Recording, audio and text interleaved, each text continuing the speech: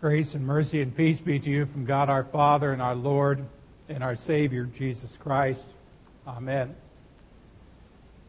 I know that our text is the book of Proverbs for these next 10 weeks, but as I was preparing the messages, there's another story in the Bible that came to mind, and I want to read it to you. It comes from Matthew chapter 25. I'm going to be reading from the Message translation. Here's the story. The kingdom of God is also like a man going off on an extended trip. He called his servants together and delegated responsibilities. To one he gave $5,000, to another $2,000, and to a third $1,000, depending on their abilities. Then he left.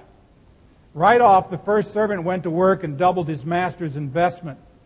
The second did the same, but the man with the $1,000 dug a hole and carefully buried his master's money. After a long absence, the master of those three servants came back and settled up with them. The one given $5,000 showed him how he had doubled his investment. His master commended him. "Good work, you did your job well. From now on, be my partner." The servant with the $2,000 showed how he had also doubled his master's investment. His master commended him.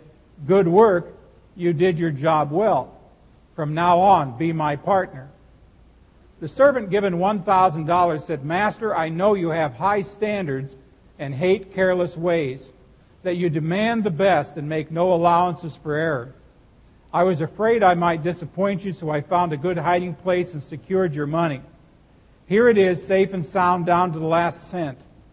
The master was furious. "That's a terrible way to live. It's criminal to live cautiously like that.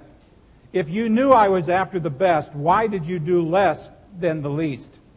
The least you could have done would have been to invest the sum with the bankers, where at least I would have gotten a little interest. Take the $1,000 and give it to the one who risked the most, and get rid of this play it safe who won't go out on a limb. Throw him out into utter darkness." Now, when you hear that story, I think it raises some pretty obvious questions. Like, what did that servant do, that third guy? What did he do that was so wrong? He didn't steal his master's money. He didn't spend his master's money. He didn't foolishly invest the money. He didn't lose the money. He kept every last single penny of what he was given. So why was he treated the way he was? What did he do that was so wrong? The answer is nothing. He did nothing. He was given an opportunity to do something, but he chose to do nothing. And believe it or not, God condemns that as a sin. Now, I'm not sure what all went through this guy's mind. Maybe he was a little bit intimidated by the fact that the other servants were given more money, the 5 talents, $5,000 to $2,000, that they were given more responsibility. Maybe he doubted his ability to handle such a large amount of money.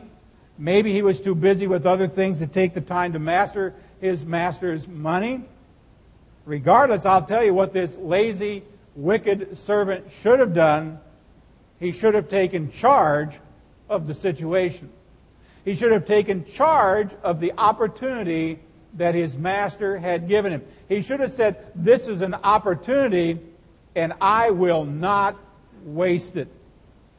See, this is the same attitude, friends, that you and I should have about our lives. The lives our master has given us, from the time of conception until the day God chooses to call us home, He has given us a life to manage. He's given us an opportunity. Indeed, He's given us many opportunities. So we ought to have the same attitude, that this is an opportunity called life and we will not waste it. That's why today, using the book of Proverbs, which we're spending 10 weeks in, we're going to take a look at how to take charge of your life. Now, I want you to understand something. I want to back up to last week. I don't want you to miss this point. To take charge of your life implies that you already have a certain amount of wisdom. Now, do you remember where wisdom begins? Remember from last week? Anybody remember anything I said last week? Where does wisdom begin? The fear of the Lord, right? The fear of the Lord is the beginning of wisdom.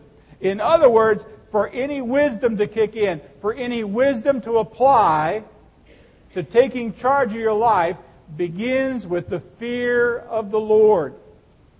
It begins with having a right relationship with God. Now, how does one get a right relationship with God? There's only one way to do it. Good works, right? Wrong. There's only one way to get a right relationship with God, and that is through His Son, Jesus Christ. If there's one Bible passage that the Lutheran Church Missouri Synod has taken a stand on, its entire existence would probably be Ephesians 2, 8, and 9. For it is by grace you've been saved. It's a gift of God. It's not of works. It is by grace through faith. So I want you to understand that going in. That your ability to take charge of your life, the life that God has given you, none of this will make any sense. None of this will really work today unless you're operating out of godly wisdom that starts from having a relationship with God through Jesus Christ. Now, what Kevin read to you before from Proverbs chapter 4:25, there's a key verse, and the verse is, "Let your eyes look straight ahead and fix your gaze directly before you." See, doing that requires that you take charge of your life, that you make the effort to live with focus, to make the effort to live with direction. Now, the focus always is, our focus is on heaven, our direction is, and our calling is always heavenward. But Paul says, as you live out, Solomon says, as you live out this life, there are some things that you might want to take into account. Let me give you 4 of them. Here's the first step that I want to suggest to you. Taking charge involves taking chances. Now, that may sound kind of odd. I'm not really saying that you ought to be foolhardy here. And maybe a better way of saying it would have been this way. Taking charge involves relying on your faith. Remember, we spent 4 weeks on that. More power to you. To have a great faith. Sometimes you've got to put that faith into practice. You remember the story of David and Goliath? The story is Goliath, 9.5 foot tall, big, huge, ugly ape, probably could have wrestled on WWE.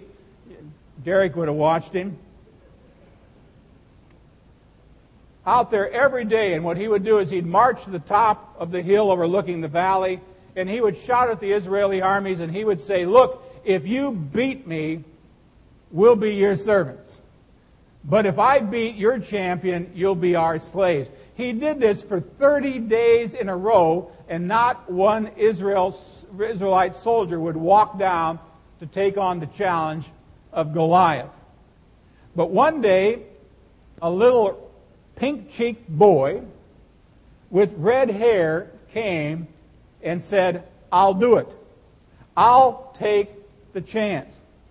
His name was David. You probably know how the story turns out. He stops on the way out, picks up 5 smooth stones, puts them in his pouch. He's got his sling there. It only takes him 1 rock.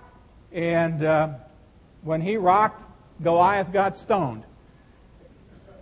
That's pretty good. I just thought of that one. Let me write that down. No, Nancy's got my pen.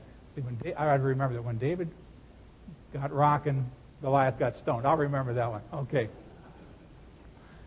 Anybody know what, if he could do it with one rock, anybody know why he picked up the extra stones? Yeah, Goliath had 4 brothers. Oh, just in case, huh? A little retribution. Now, he was willing to take the risk. Now, why? Now, there are a lot of factors in there, because David was a man of faith, that's for sure. David had some previous experience killing the lion and the bear. But because he knew that God was on his side, he was willing to take a chance. He was willing to put his faith into action. See, friends, from day one, from the day that doctor smacked you on behind, and you took that first breath, life has been a risk. And life is is a series of chances. I mean, they always say you can't steal second base if your foot is still on first. At some point, you got to take the risk of being thrown out. Now, in this parable that I read to you at the beginning, the master condemned the wicked and lazy servant. Why? Because he was afraid to put faith into something he should have known about his master. Solomon makes reference to this tendency of overcaution. I mean, like this verse, Proverbs 22:13. The sluggard, and by the way, that's just a fancy word for some lazy, shiftless bum. But the sluggard says, oh, there's a lion outside, or I'll be murdered in the streets. You know, I'm not going to take a chance. I'm not going to leave the comfort of my house. I got news for you, friends. As long as we live, there's always going to be a lion outside the door. There will always be reasons or excuses for not taking a chance. I mean, what if I fail? Well, guess what? Grow up, deal with it. Chances are you will. Now, I watch a fair amount of baseball. I love the game of baseball. But did you ever stop and realize that 80% of the guys who step up to plate never even get to first base? And the guys who actually get to first base, at least one every game gets there by getting hit with a 95-mile-an-hour fastball? Now, do you want to take those chances? Well, if you want to be a baseball player, you will. It's part of the risk. Thomas Watson, who is the founder of IBM, said the key to success is to double your failure rate. Now, I think all he was saying was you need to learn to take chances. Now, again, I'm not talking about foolhardy risk-taking, walking out here, up to Texas Boulevard, closing your eyes and walking across the street and saying, oh, God will take care of me. I'm not talking about stupid stuff like that. I'm talking about putting faith in a God who's promised to be with you, putting your faith in a God who says, I can give you strength, putting faith in a God who can turn the impossible into the possible.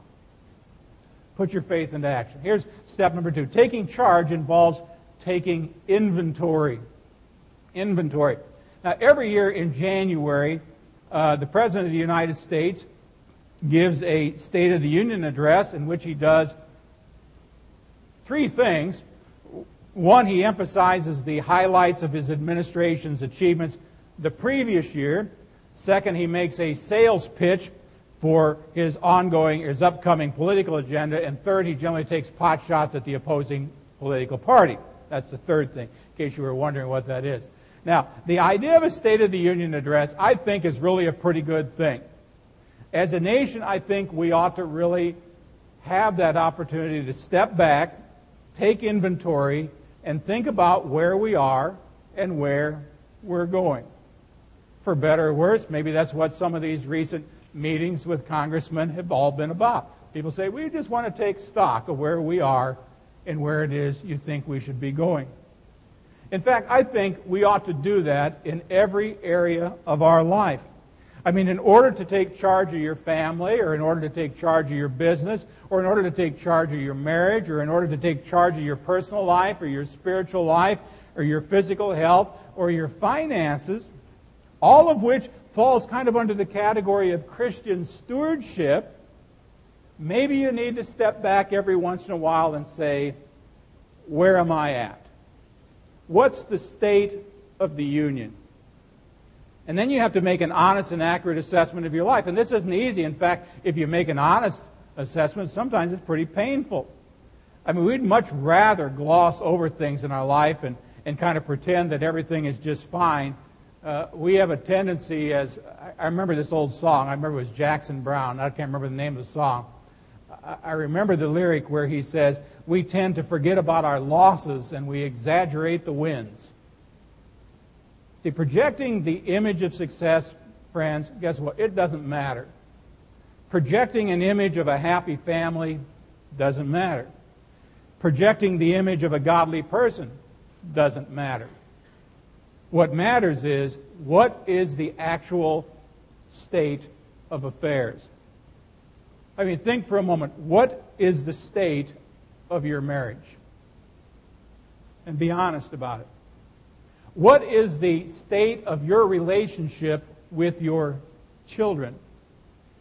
And be honest about it. Or what is the state of your relationship with your parents? And be honest. What is the state of your relationship with God? Where are you in the fear of the Lord process of becoming wise and be honest? Now I want to suggest, don't make things worse than they are, but don't make them sound better than they are either. Be honest.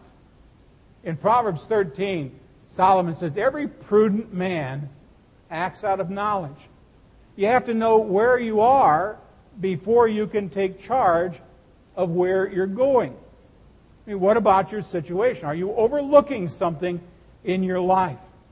Are you going through the motions at home?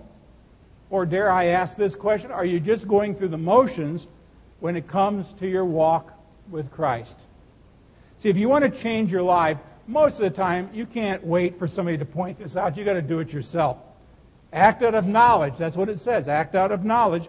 Find out where you are. Balance your accounts. Get a checkup. Talk to the right people.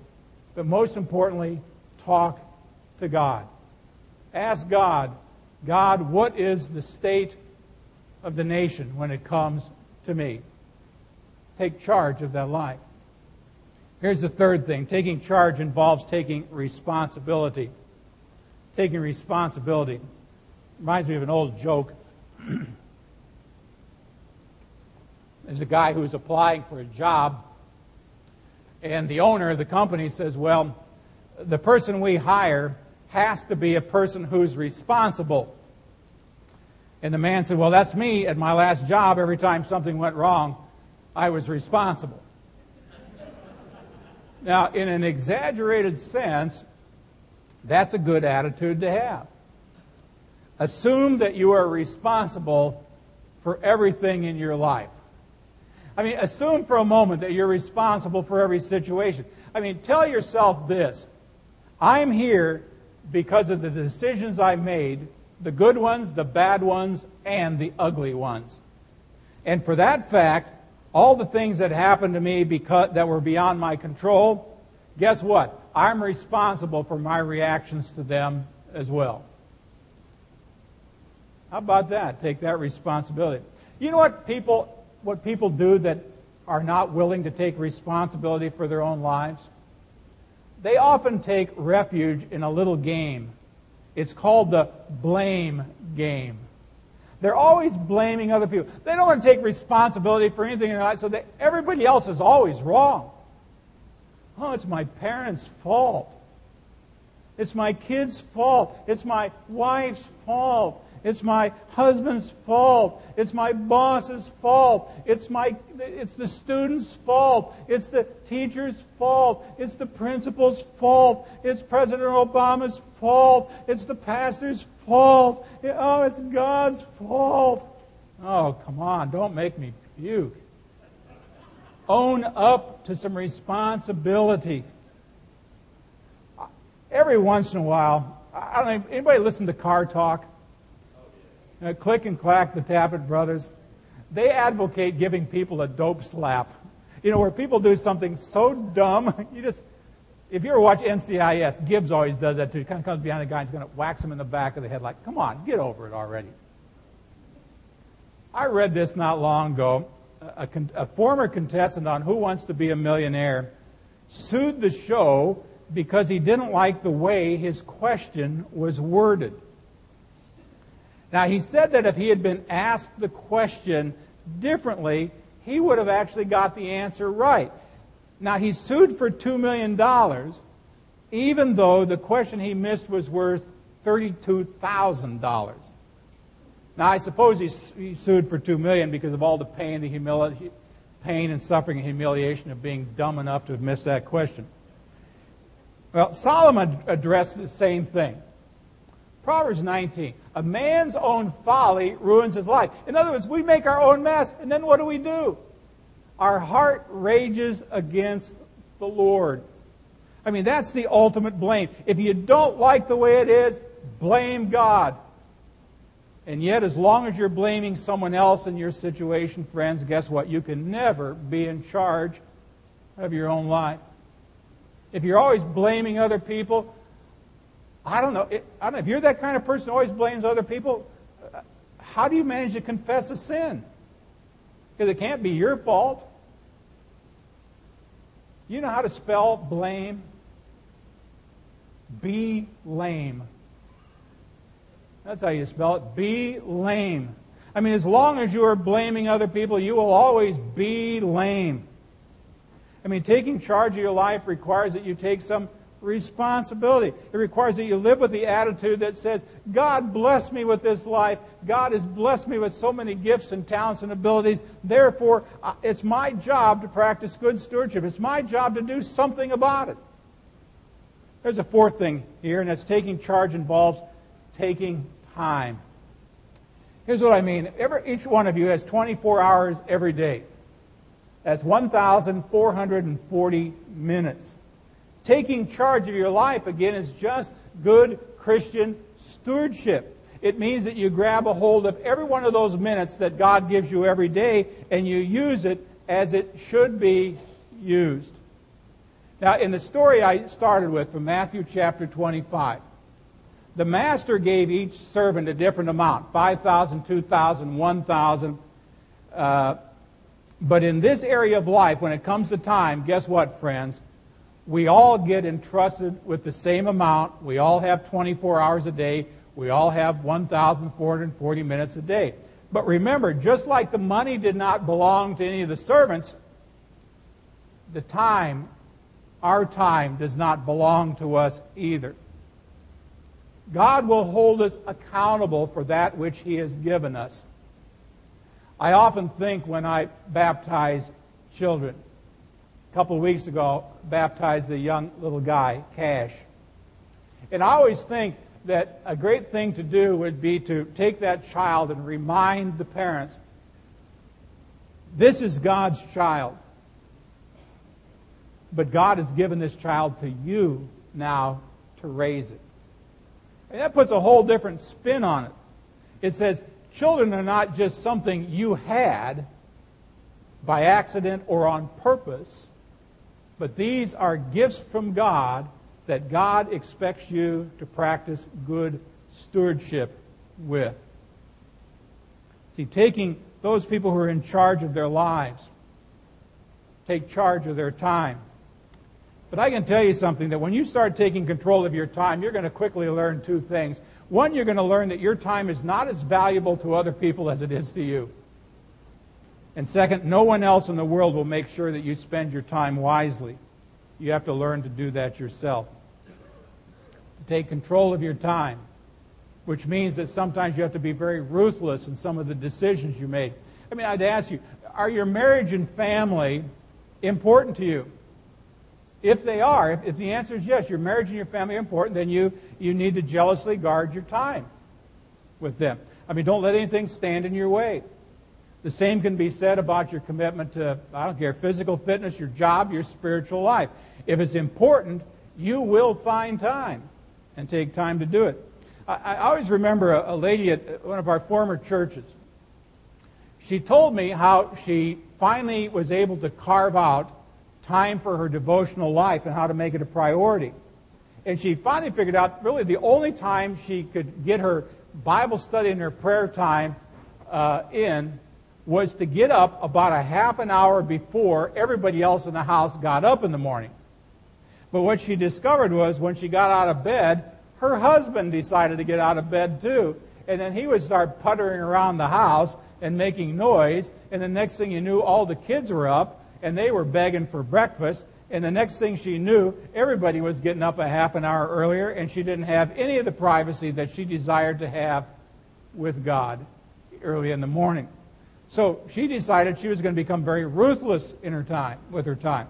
Not ruthless with her husband, not ruthless with her kids, but ruthless in the way that she protected that part of the day that belonged exclusively to God. She got her family together and she said, look, I am going to be getting up a half an hour before everyone else to spend time with God.